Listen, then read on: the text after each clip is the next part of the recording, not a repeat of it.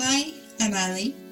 And I'm Penny, and you're listening to Not Too Busy to Write, the podcast about writing, publishing and creativity amongst life's many other demands. Hi, I'm Ali, and I am here today after a summer's hiatus of being away and actually finishing writing a manuscript, which I've now been assured by my editor I can actually call a book. So that's a very good stage to get to. So I am really fortunate today to be joined by Claire Lynch. Claire is the author of Small on Motherhood, which is a stunning memoir. It is experimental. It is absolutely just blew my mind when I read it. It's absolutely beautiful, I think is probably the best way to describe this book. The attention to detail in the prose from start to finish is absolutely wonderful. Claire is a university lecturer, an academic and critic, and this is her first book for a general audience, and what a book it is. So today we are going to be talking about it. Obviously, it is called Small, and it's very clever because there's absolutely nothing small about this book, and I think that that's what's so beautiful to it. It has this kind of minute attention to detail. It's almost little clues interspersed throughout the book. It starts with these chapters, which I'd love to talk to you about, Claire. So to begin with the structure, you've got lots of quite short chapters, but they're all really kind of detailing different parts of motherhood, but also I feel different parts of childhood as well. So can you talk a little bit about how you structured the book and went about this? Yeah, absolutely. Thank you for having me. I am so delighted to be on this podcast because I'm a huge fan. The structure and the chapter titles, I think, they were really the moment when the idea came together for me, really, and when I had this, revelation, this kind of organizing principle that suddenly meant I knew finally how the book could be organized. So the overall book is called Small, and so it allowed me to sort of have these chapter titles that were, the small hours of the night, or the small changes that take place in a life, the small victories of occasionally when you feel a moment of control as a parent, which is a fleeting moment, a small one. And I think it also is about, the book in some ways is a book about perspective, really. So it's about those, there's huge moments in our lives like becoming parents, but really they come down to this smallest of things, like two cells meeting. And, I think many parents will have this experience that the living with small children and the introducing new people to the world is all about suddenly recognizing that it's the smallest of things that they need to learn about. It's the smallest of things that they bring to your attention. So sometimes in the book, this is the kind of the beauty of those kind of moments when children are bringing you all of their tiny things that they collect in the garden, or seeing insects for the first time and trying to make sense of them. But I think you realize when you're living through that those small things are not small things to them, that they're the ways into the world, and that you have to somehow remember that and kind of reconfigure how you're looking at the world to help them in that initial making sense. So yeah, the chapter titles, I think, were a real, once they came, were a gift in a way as well, because they let me break the story up into these, smaller sections too, so each one can have its own focus that hopefully contributes to the story overall. Which absolutely, because it's still told in this kind of very linear fashion. But I love that you just said that it's about perspective, because I feel that the whole book, to a certain extent, is a book about perspective as well. You really shifted the perspective. What I found amazing about the early sections of the book up until the birth of the babies is you're in a same-sex partnership. And so obviously your experience of conception is a different experience that I didn't have a lens into. And so to get this perspective, I felt was absolutely incredible. And then you are operating in this kind of, because you're not carrying the babies, that you begin to operate in this kind of, I suppose, for want of a cliched word, you're in this liminal space.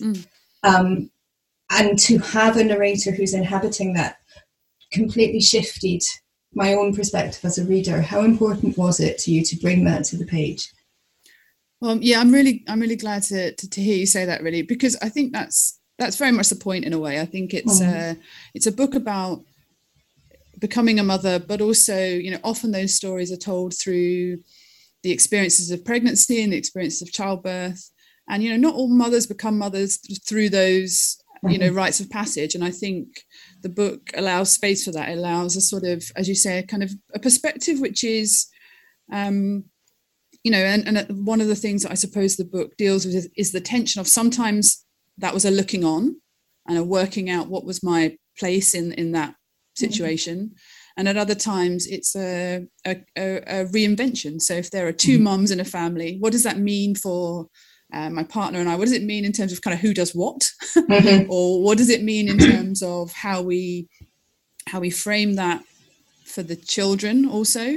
So yeah, the shifting perspective for readers is also, I suppose, the experience that it was to live through, you know, that it was a really joyful reimagining in many ways, but also I suppose sometimes in the book there's a kind of knocking up against when people have a very fixed idea, a very fixed perspective of what it is to be a mother. If you are, you know, if you're reshaping that in some way in your family, and there's lots of different ways in which parents might be reshaping those traditional roles, you know, there's finding ways to narrate that, I guess, in real life and in books is a really interesting challenge, I think. Because there's that scene which is quite a painful scene to read, and you narrate it quite funnily as well, but when you're at this awful antenatal class and the woman literally doesn't know where to put you, and yeah yeah, I mean, I definitely took the option there of kind of trying to make it as humorous as possible to I mean, because partly it just was funny. I mean, it was also very difficult, I suppose. But yeah, I mean, for the antenatal class teacher, there was very much, you know, mums do one job and dads do another. And in the physical layout of the room, that, you know, that meant in a literal sense, mums sit in one group at one end of the hall and dads need to sit in another, because the idea that they would somehow share information, you know, could be kind of disruptive and dangerous. And so she, literally did not know where to kind of tell me to be, I suppose. And I think that's a really... I think it's a really valuable part of the book in a sense, because it also draws our attention to the fact that, you know, that's not really how any parents operate, right? Exactly. You know, and it just makes the point that, you know, she's also excluding the dads in that group from really valuable information or from meaningful discussions that would have helped them. And, you know, all that did was I think kind of shine a light on the idea that if you're so fixed in some concept of what it is parents do based purely on the idea of gender, then you're going to, you know, only limit people. Yeah, really. So I think also the book allows a little bit of space for that. It's really interesting that sometimes it's dads who've read the book who say to me that it was nice to see a bit of an admission that sometimes, you know, the parent who is not giving birth wants to talk about what that's going to be like for them, or you know, a parent who's not giving birth wants to work out what's going to actually happen to me on a sort of philosophical level too. How am I going to change, and what's that going to mean in my life? And so, you know, I like the way that the book is a bit subversive in that way. Really, it kind of lets people have those conversations, you know, whether or not this is your experience. It allows that discussion to take place, I think. And I think that's very much what the book did to me. Was it kind of shows the stupidity really of holding on to these very fixed ideas of who does what, of purely based on gender or who's carried the baby, and there's not very much kind of fluidity in that, and you just think, my goodness, this needs to change for all parents, because it's such a seismic shift in your life when you become a parent. And I think that what was also really interesting was your perspective on birth, because again, you were the watcher, but you are so invested during the birth, as partners are, that to have it narrated from somebody who is experiencing it outside of their body was again a really kind of profound way of narrating something. But like you say, it becomes quite subversive as well. Yeah, thank you. I mean, I think I mean, I'm in no way here to to diminish the bravery of people who give birth. That's absolutely an incredible feat. But it is interesting, I think, to kind of do that shift of perspective and to say the person who is, standing there, witnessing their whole world go through this, especially if things are not going quite to plan, or if there is, a sudden responsibility to be the person who's going to need to do the talking, for example, or the person who's going to need to respond, in those initial few hours. And I think, it goes back to the question of the antenatal class, right? Yes. That in a sense, it's all the more important, if you are there in that role, that you kind of have a sense of what it is you are meant to do. Well, exactly, because I think you really highlight how in the antenatal class, the fathers are quite diminished. They're kind of given this, can you manage to switch on the oven, basically? You can heat up a pizza, can't you? And that seems to be about the extent of it. They don't really get talked through what might actually be happening to them. And I think giving birth is its own sort of trauma, but I think witnessing it is also equally its own kind of trauma too. And yeah, you're really highlighting this kind of lack of very much that's given to the partner who's watching. Yeah, I mean, I think there's definitely space for that to improve, but I think it's also it's just the, if there's a situation where there are two parents, it's also about saying both feeling ready to begin from that first moment, right? So well, there's a lot of what happens if for example in the book, it's the case that the babies are whisked off to the neonatal intensive care unit, and we weren't ready for that. No parents are really ready for that. But if that's the case, or if it's the case that the non-birth parent needs to kind of snap into action pretty quickly, I think there's a lot of space for that kind of practical stuff, but also just the more emotional question of how are you going to be ready to see yourself in a different light, because I think that's mostly how people experience it, right? Kind of almost that moment the baby is suddenly in the room. You've got to be ready to do what's necessary, and I think allowing all parents to have the thinking space for that is as important as saying, do you know where to park at the hospital, and do you know how to warm up a bottle? All of that's important, but it's maybe kind of it's imagining. Well, I was just thinking it's that kind of thinking of the psychological impact or what you might have to do instead of the practical bits. And these kind of classes are always very focused on the practicalities, but maybe not the actual realities of the situation. And I mean, I think that's something that I'm trying to get out with the book, isn't it? That there's a lot of practical, mundane work to do when you're a parent. Right this minute, I'm half thinking, are the uniforms for beavers clean? Is the swimming kit gone in the wash? All of that has to happen too. But, there are also these kind of hugely profound moments where, you suddenly feel as if you're experiencing the world for the first time, or you're a toddler says something to you that kind of completely blows your mind. And I think there's space for more stories about parenthood that allow us to admit that, actually. Yes. To say that contradiction is really difficult sometimes, to be in those two spaces at once. And if all we do is think about the practical, I think we do a bit of a disservice to the more exceptional kind of experience of it too.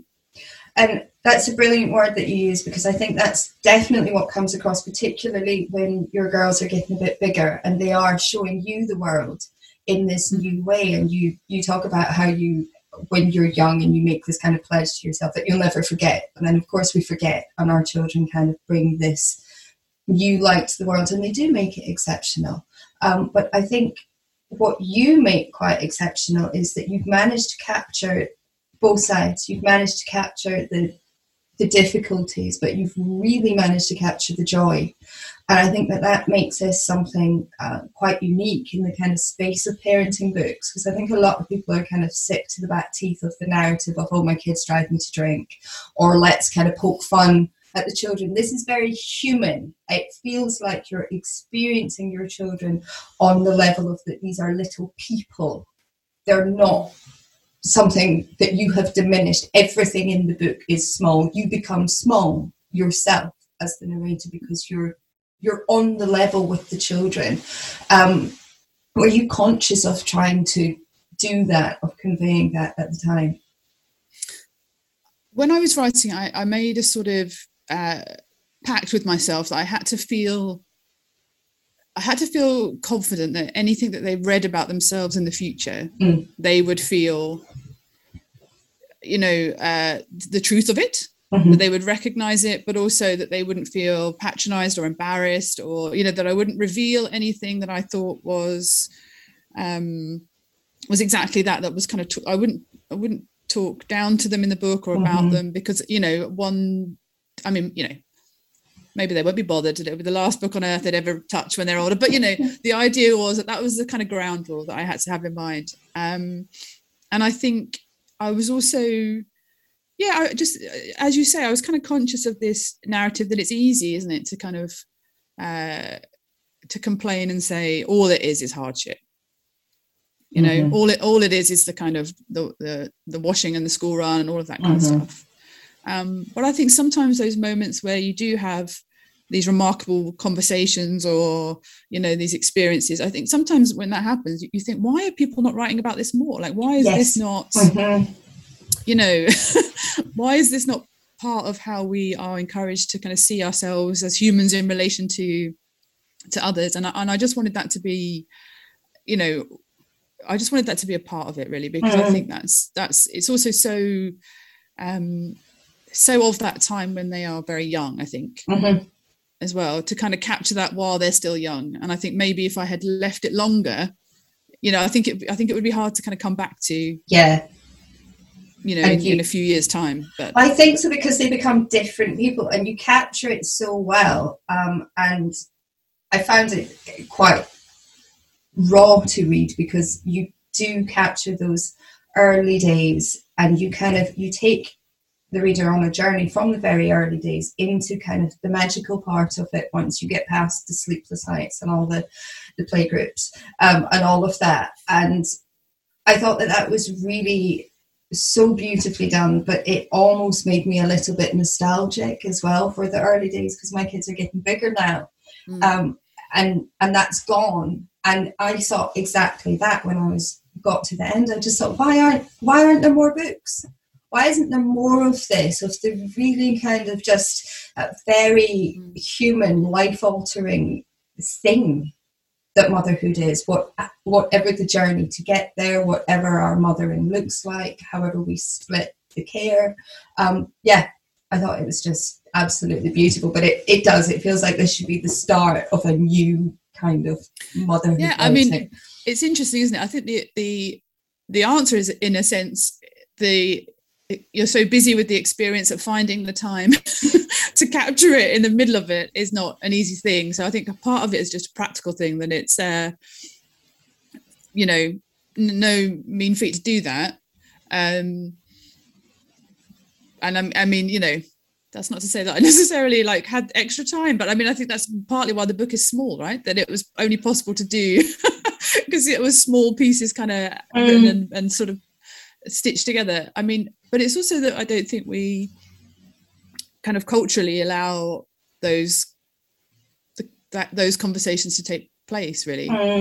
And that's significant too. I mean, I talked about the book at a really brilliant book group a little while ago, and all of the mothers, they had grown-up children in their 20s and into their 30s, and it was an amazing experience to see them, everybody, be kind of thrown back to this experience of, and feeling exactly that, a kind of nostalgia, but also a bit of a regret that you missed a chance to kind of capture your own experience of that. So I think it's a thing we should encourage each other to do, really, as well. It doesn't, to find some way of writing that down, or the things that your children say even, or because it changes so quickly that it's amazing to look back, even in the book, the things that are conversations that we've had would now, even a year or so later, they wouldn't talk in that way now.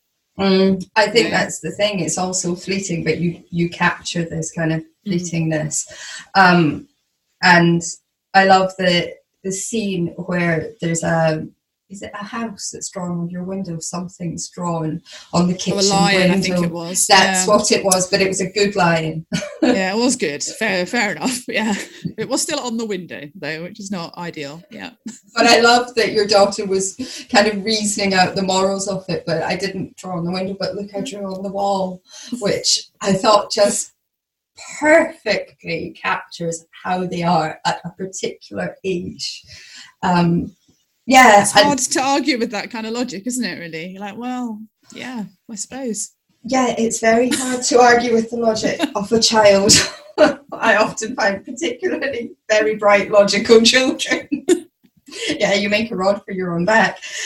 So you mentioned to me when we were chatting beforehand that there were other iterations of this book before it became what it became. I'm really intrigued by that, because as a reader, I'm receiving this book that is beautiful. And what I find also intriguing is how the prose is written as well, because it's not your kind of standard blocks of text. It's quite fragmentary, which again sort of highlights just the nature of motherhood and also of observing. So it comes in such a stunning form that I think it's really interesting to consider it being something that was perhaps less successful. So how was that? Yeah, sure. So it began as a very short piece. It began as an entry into the Spread the Word life writing competition. Yeah.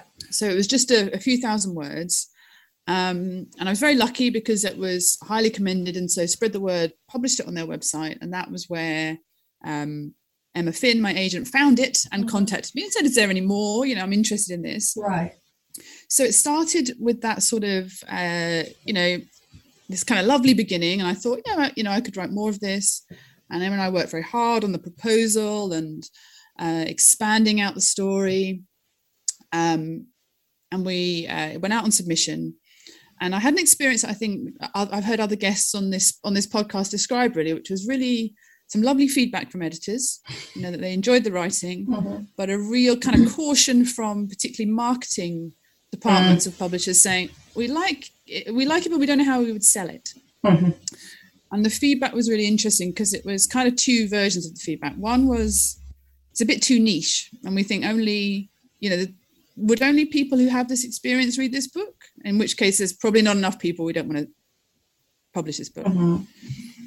And the other was, maybe you're not kind of embracing this enough, and maybe, you should, the sort of aspect of it's being a story about two mothers should be more to the forefront, and you need to kind of make more of that.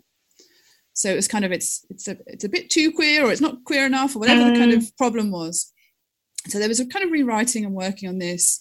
But the more I think I tried to do what publishers were asking, the further I think it was getting away from what it should have been. And so we went through these kinds of rounds, and I got very close with one great editor who finally, it was a kind of close but no cigar, and it was the week our youngest daughter was born.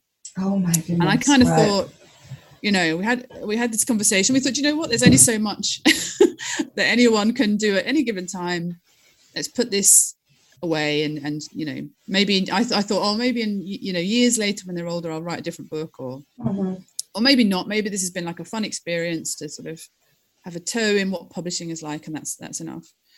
And then in lockdown, we had three very small children. They were only still all of them at nursery age when we were in the first lockdown. We were both trying to do full-time jobs. And so in the few moments of escape, I got really into listening to lots of writing podcasts and going to lots of those. There were lots of kind of online literary festivals. Yeah. And it was just enough, I think, to allow me to kind of get this idea of the small concept and how I could rework it. And I think it was also worth saying that it was partly because we were all in the house all the time, that it also helped somehow to make it possible, because I think the harder parts to write were for me much more possible when I could hear them playing outside, or when I could go back down. I could immediately go downstairs and see everyone was okay. It all worked out fine. You know, spoiler, but you know that. But it made a huge difference to the writing, I think. And so it was in the summer, and I sent it to. By this stage, not really knowing whether my agent felt that she'd kind of done all she could for me, and you know, wished to never see me again. But luckily, that wasn't the case, and it found then a perfect home straight away. Brilliant. So Romilly Morgan was setting up a new imprint called Brazen, and it was all about kind of stories that were unapologetic and stories that were, you know, the book worked really well with the idea that she had for it. And I think also she wanted to be a publisher who would contribute to the writing of it in a really empowering way, actually. So, you know, she saw by that stage, you know, these kind of shorter pieces were how I wanted to write it. And she gave me real permission to run with that in a way that many of the other versions of it had been doing the opposite, really, and saying, how can you make it a little bit more mainstream and a little bit more what we recognize? And so, you know, this version was possible because, you know, partly because it was with a publisher who let me really experiment. But also I think it's really worth saying that, you know, I had by that stage lived more of the story. Yeah. You know, so there was also the sense that the material for the book was a different thing. Exactly. You know, that they were still so tiny the first time round. I don't think I would have, you know, all that we've been talking about this morning, these kind of conversations, they hadn't yet happened, right? Because the children were still so small. It was just the kind of, you know, survival mode.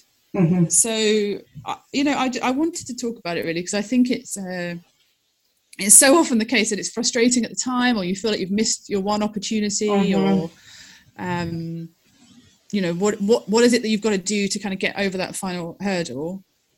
But I think this, for me, it was absolutely the case that it was kind of ready when it was ready. I think that's a really brilliant point, because I think sometimes people are so keen to get their story out there that there's not always this ability to wait until, like you say, until the story itself has actually happened, because you've got this beautiful story on the page, and your third daughter's birth mirroring your father's illness, and you know, in terms of plot and structure and all these technical things that you couldn't even have, I don't want to say hoped for better, because it's a terrible thing to ask for from life, but it really was a beautiful arc that you managed to get in there. Yeah, exactly. I mean, no, you couldn't have made up that coincidence. I don't think. But exactly that. I had to have lived through that before I could write that, obviously enough. But also, I think, you know, to see the story in that way, and I think to also have written and rewritten it in these kind of more traditional ways enough times to see that wasn't working. You can get closer to what does. And in order to also see things like, you know, memoir also needs kind of points of tension and you know, moments where we're waiting to see what happens. And I think I think that would have been impossible with those first versions. Yeah, because I think I think it's so important when we're looking at memoir. It's not just the recounting of a series of events. It has to have all these story. I always think it is storytelling. Sometimes at its most powerful, and it has such an ability to reshape the world when we're taking these personal stories, but actually taking them beyond us into how it can act on society. And one of the ways you do that is by bringing all the tools that you would use, all these novelistic tools, and you bring it into the memoir sphere, which you absolutely do in the book. But I think it's a brilliant point that you made of the book, of the story being ready. When the story is ready, then you can write it. And sometimes it's these sticking points when you're writing that show us what's not quite ready, or when we've not gone deep enough as well. Yeah, I agree with you. And I think the timing question, and this would be really different for different people, but I needed to be far enough away from it that I had sort of moved on from the more kind of, traumatic or kind of challenging parts of the experience. I was, I was kind of past that and able to write about it honestly, but close enough still that I was in the experience of them as young children. And I think, other people's memoirs, it might be you need to be 20, 30 years away from experience before you're ready to do that. But I think sometimes if it's not working, maybe that's what's happening too, right? That you're not yet personally kind of in that, to go back to the idea of perspective, not quite yet ready to see exactly what it is that you want to, because I think you need a certain distance to be able to be a little bit more objective on events, so that you can kind of see them in, and you do this in the book, you see in a very 360 way, so you're seeing everything, and your eye on the page isn't all consuming. It's very much, it's through your lens, but it doesn't read like it's a book about you. It's a book about the children. Your partner features very heavily in it. It's about something far beyond you as well, which I think that perspective is definitely there. But before I was signed, I spoke to my editor about what I could do with the book, and she spoke about this need as well for enough distance, but not so much distance, so kind of getting that space right.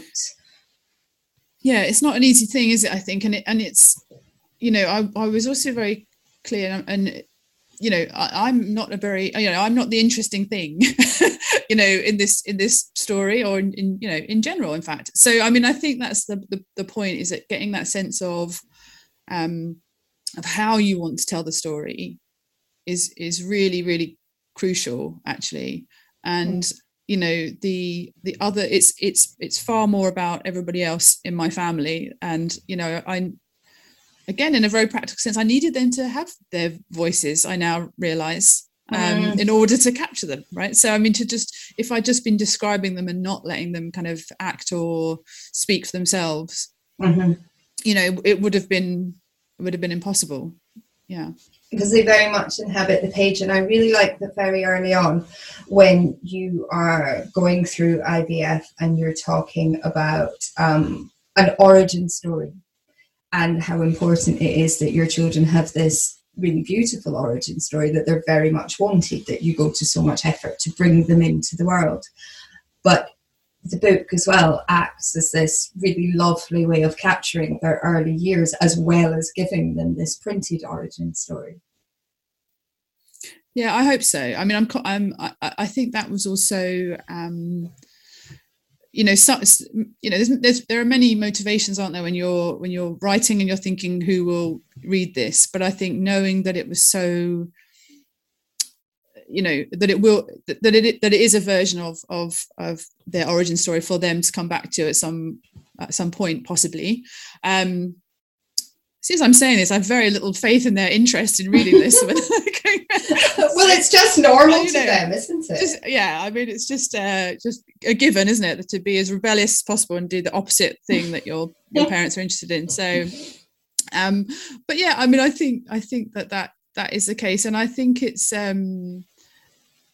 that it's there are many beginnings, I think, in the book, and those sorts of, there's the the kind of the biological beginning is one thing, and I think when you're going through IVF, you're very tied up in that idea and very conscious of that, and you sort of have to, I think sometimes you have a very long build up to the idea of becoming parents way before it's a real kind of pressing reality, and so there can be years and years of kind of thinking about what kind of parents will we be, or what kind of changes is this going to have on our lives way before it actually has any impact on your life in that sense. And that kind of that sort of strange sense of being kind of parents in waiting is something worth capturing, because I think the story that kind of comes next, which is their real beginnings, and it's making me think, I suppose, also try and touch on this a little bit, that there's also a sense in which if there could have been many versions of this book, just as there could have been many versions of our family. So I think the point is also to say that you know, all of the things that had to go wrong first in both of those kind of scenarios are kind of necessary.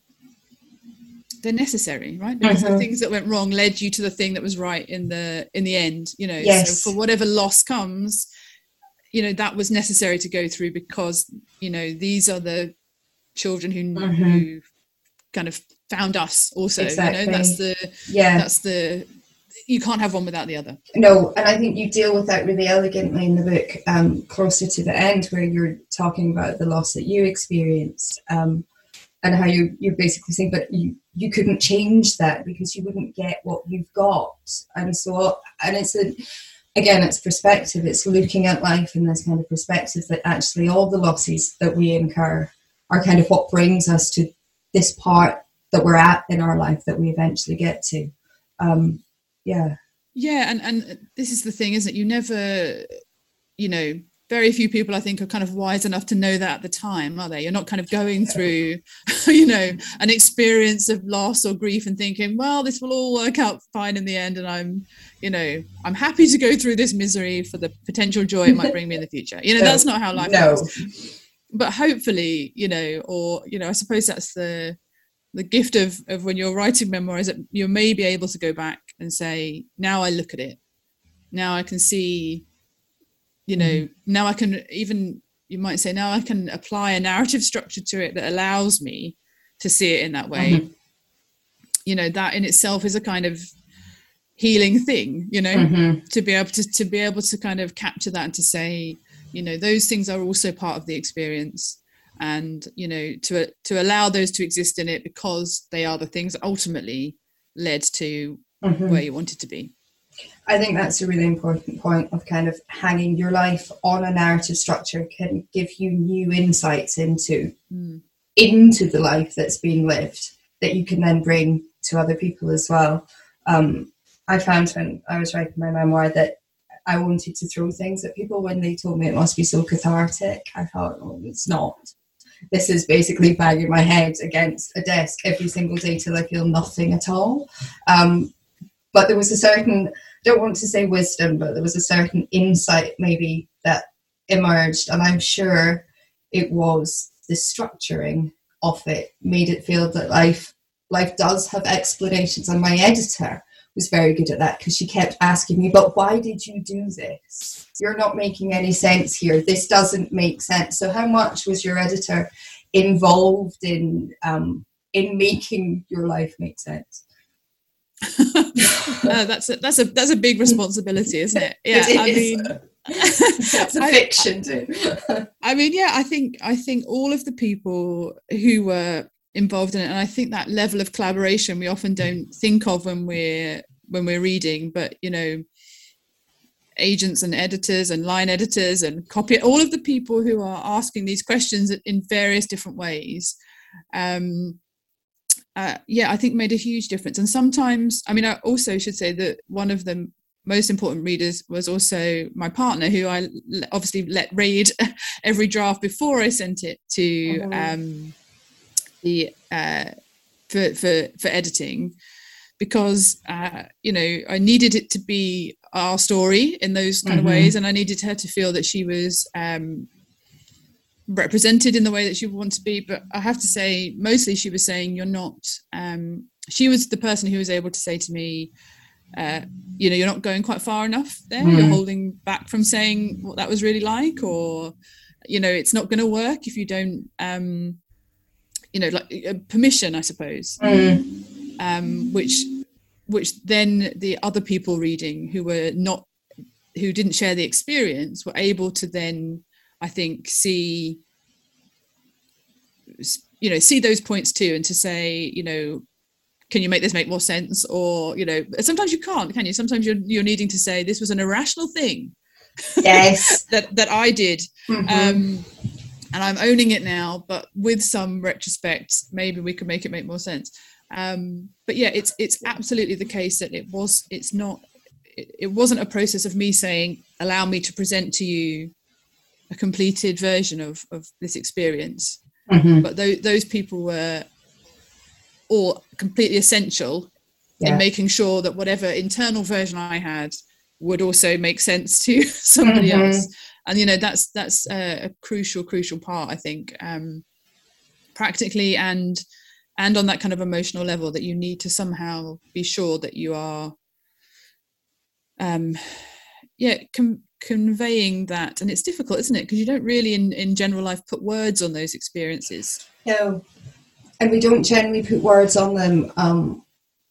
It's quite often a retrospective process, and trying to enter into the past, the space of the past, isn't necessarily an easy thing to do.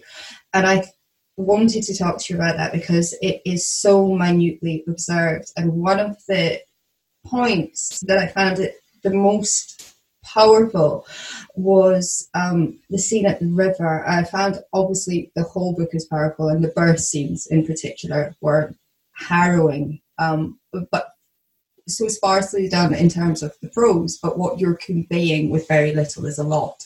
But the scene when you're at the river and a boy drowns, another spoiler alert, which is a horrific scene, but you boil it down to the friends, the stretcher, the blanket, and just this ability to convey so much and to see so much.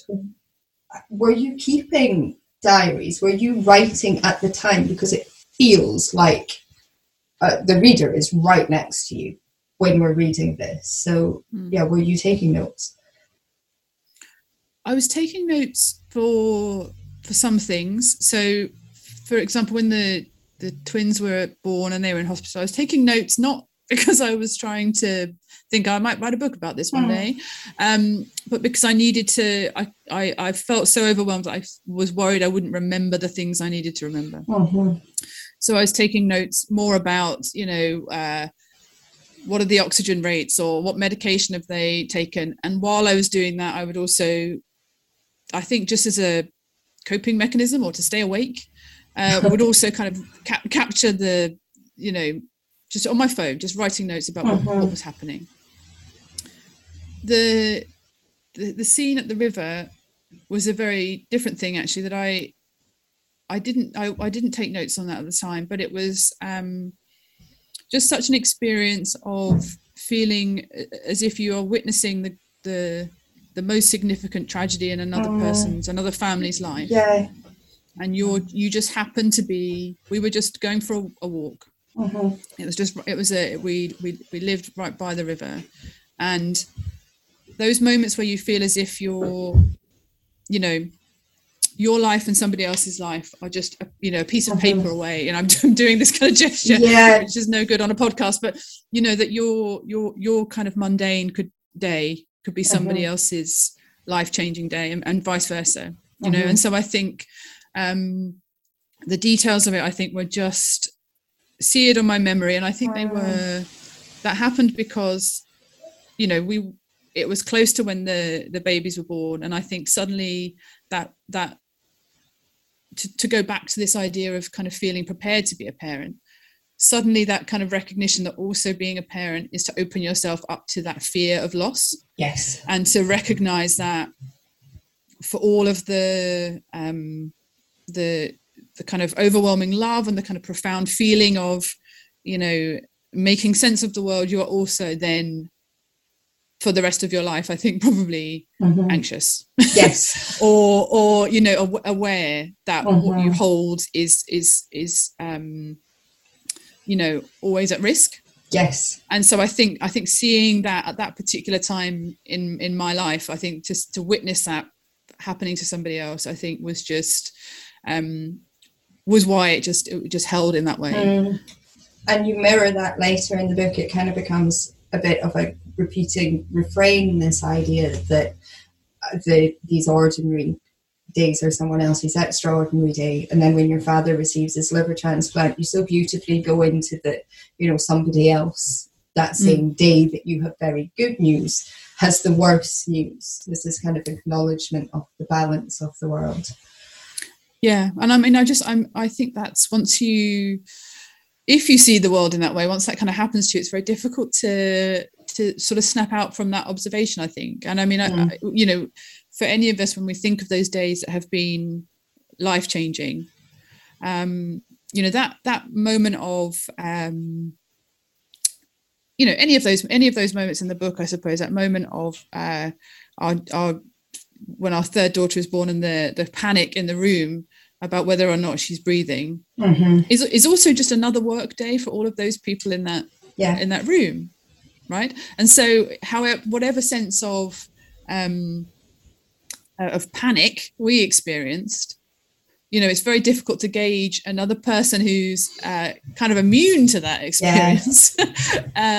You know, even those kind of the different sense of urgency about those moments is also just a reminder, isn't it, that we're all kind of constantly moving between these days of nothingness, and days of extreme, you know, kind of intense experience, and that we're all experiencing the world constantly in these very different ways as well. Exactly that. It's a day, but it's full of just so many experiences, which I suppose sums up motherhood so well as well, that it is this constantly varying experience for everybody who's a mother. We're all mediating it in different ways, but nevertheless you manage to kind of capture something that definitely for me felt like the kind of essentialness, the essence of being a mother, regardless of how you get there. I felt that it's absolutely beautiful. I couldn't put it down. I was completely glued to it. And I think, like you say, I think it's a book that doesn't belong just to mothers. I think because you open that space, that it's certainly a book that should appeal to partners, fathers. It's a book that works for so many people. So great. I'm so glad you think so. That's great. Oh, I think it's absolutely beautiful. So thank you so much. Brilliant book. Now, usually at this stage, I forgot to warn you beforehand, usually we talk about what we've been reading.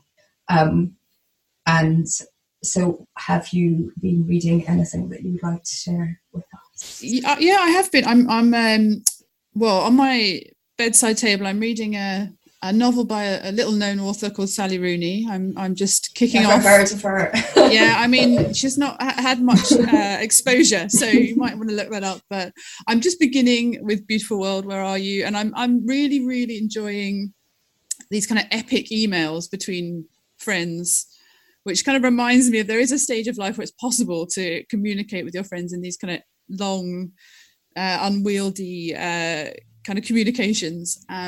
So I'm kind of feeling nostalgic for that, really. I'm enjoying it. I'm only just beginning. But I read a really book I read yesterday, actually, really short book. Is this Mary Gaitskill's Lost Cat? Which I just have. Yeah, I've not read it next week, but heard of it. Yeah, lots of people will have probably read it as it's really just an essay. But it's just been republished by Daunt Books in a book form, and it's a tiny book. It's less than 100 pages. Which I'm very much in favour of, really, because you get the satisfaction of just being like, I just read a book yesterday, I know, 5 you minutes feel ago. So smug, don't you? Yeah. When really, I mean, it's cheating.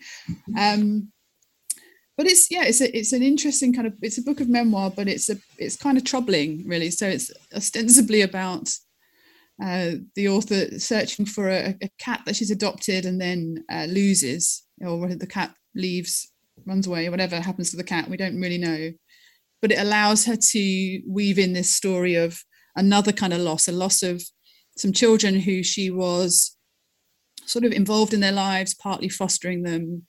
So there's this kind of parallel sense of, you know, things that you love not being quite within your grasp, or no matter how much you're sort of offering up kind of comfort and opportunity to these other living things, that doesn't mean that they necessarily are going to kind of conform to that and come to you. So it's kind of disturbing in some ways, because you sort of think this is a lot to put on a lost cat. But it's just really interesting to me that sort of form as well, that you can take one what seems to be a kind of quite sort of superficial life experience and allow it to give you space to tell the story about something much bigger. I love it when people manage to kind of do that sort of framing device of getting something else in. It's very clever. It is very clever. Yeah. Yeah. So I'm recommending, not just because it's short. I mean, I don't want to give the impression I'm too lazy to read a long book, but it's good in all sorts of ways. I'll need to look it out. I love a short book, and I've just finally kind of signed off on the first, well, not the first, a year of edits. So the book is just going off to copy edits now. Well, it's going to legal first, which would be a joy, and then copy edits. But so my brain is just, I think a short book might be good, because my brain is kind of feeling that effects of not stopping for a year. I'm reading at the moment, though, ironically saying I love a short book, I'm reading a book that's 800 pages long. I'm reading David Keenan's Monument Maker, which is a stunning book. It is a feat of madness and tenacity and complete genius. It's an amazing book. Don't even know quite how to describe it, but I think that's what the book is trying to be. It's a very elusive book, and it is absolutely beautiful and incredible and rhythmic and gorgeous in a way that only a book that's that long could do. Sometimes you need that space, that expansiveness. It's a brilliant book. For all my vague descriptions of it, I would very much recommend it. So that's kind of taken up any free space that I have in my brain. But that sounds like a great recommendation. I feel like I owe the universe a long read now, so I'll look it up. I think it's the kind of book that'd be great, like in the winter, Christmas holidays, when you've got all these grand ambitions of sitting down to read, and then other small people thwart them. But thank you so much for coming and talking today, because it's just it's an absolutely brilliant book, and I would much recommend it. So it is Small by Claire Lynch, and it's on Octopus Books on their Brazen imprint. Is that correct? Yes, that's correct. Yeah, thank you for having me. Oh no, it's been lovely. Thank you so much. Absolutely brilliant. Thank you. Pleasure. It's been great. Thank you. You've been listening to Not Too Busy to Write with Ali Miller and Penny Windsor. You can find show notes, including the best ways to get in touch with us, as well as any reading recommendations mentioned in the episode, at nottoobusytowrite.com. And if you're enjoying the show, don't forget to subscribe, and please go ahead and leave us a little review. It really helps others to find the podcast. You can find Ali on Instagram at Ali_Miller_writes and Penny at Penny Windsor. Music and editing is by Ewan Miller McMeekin.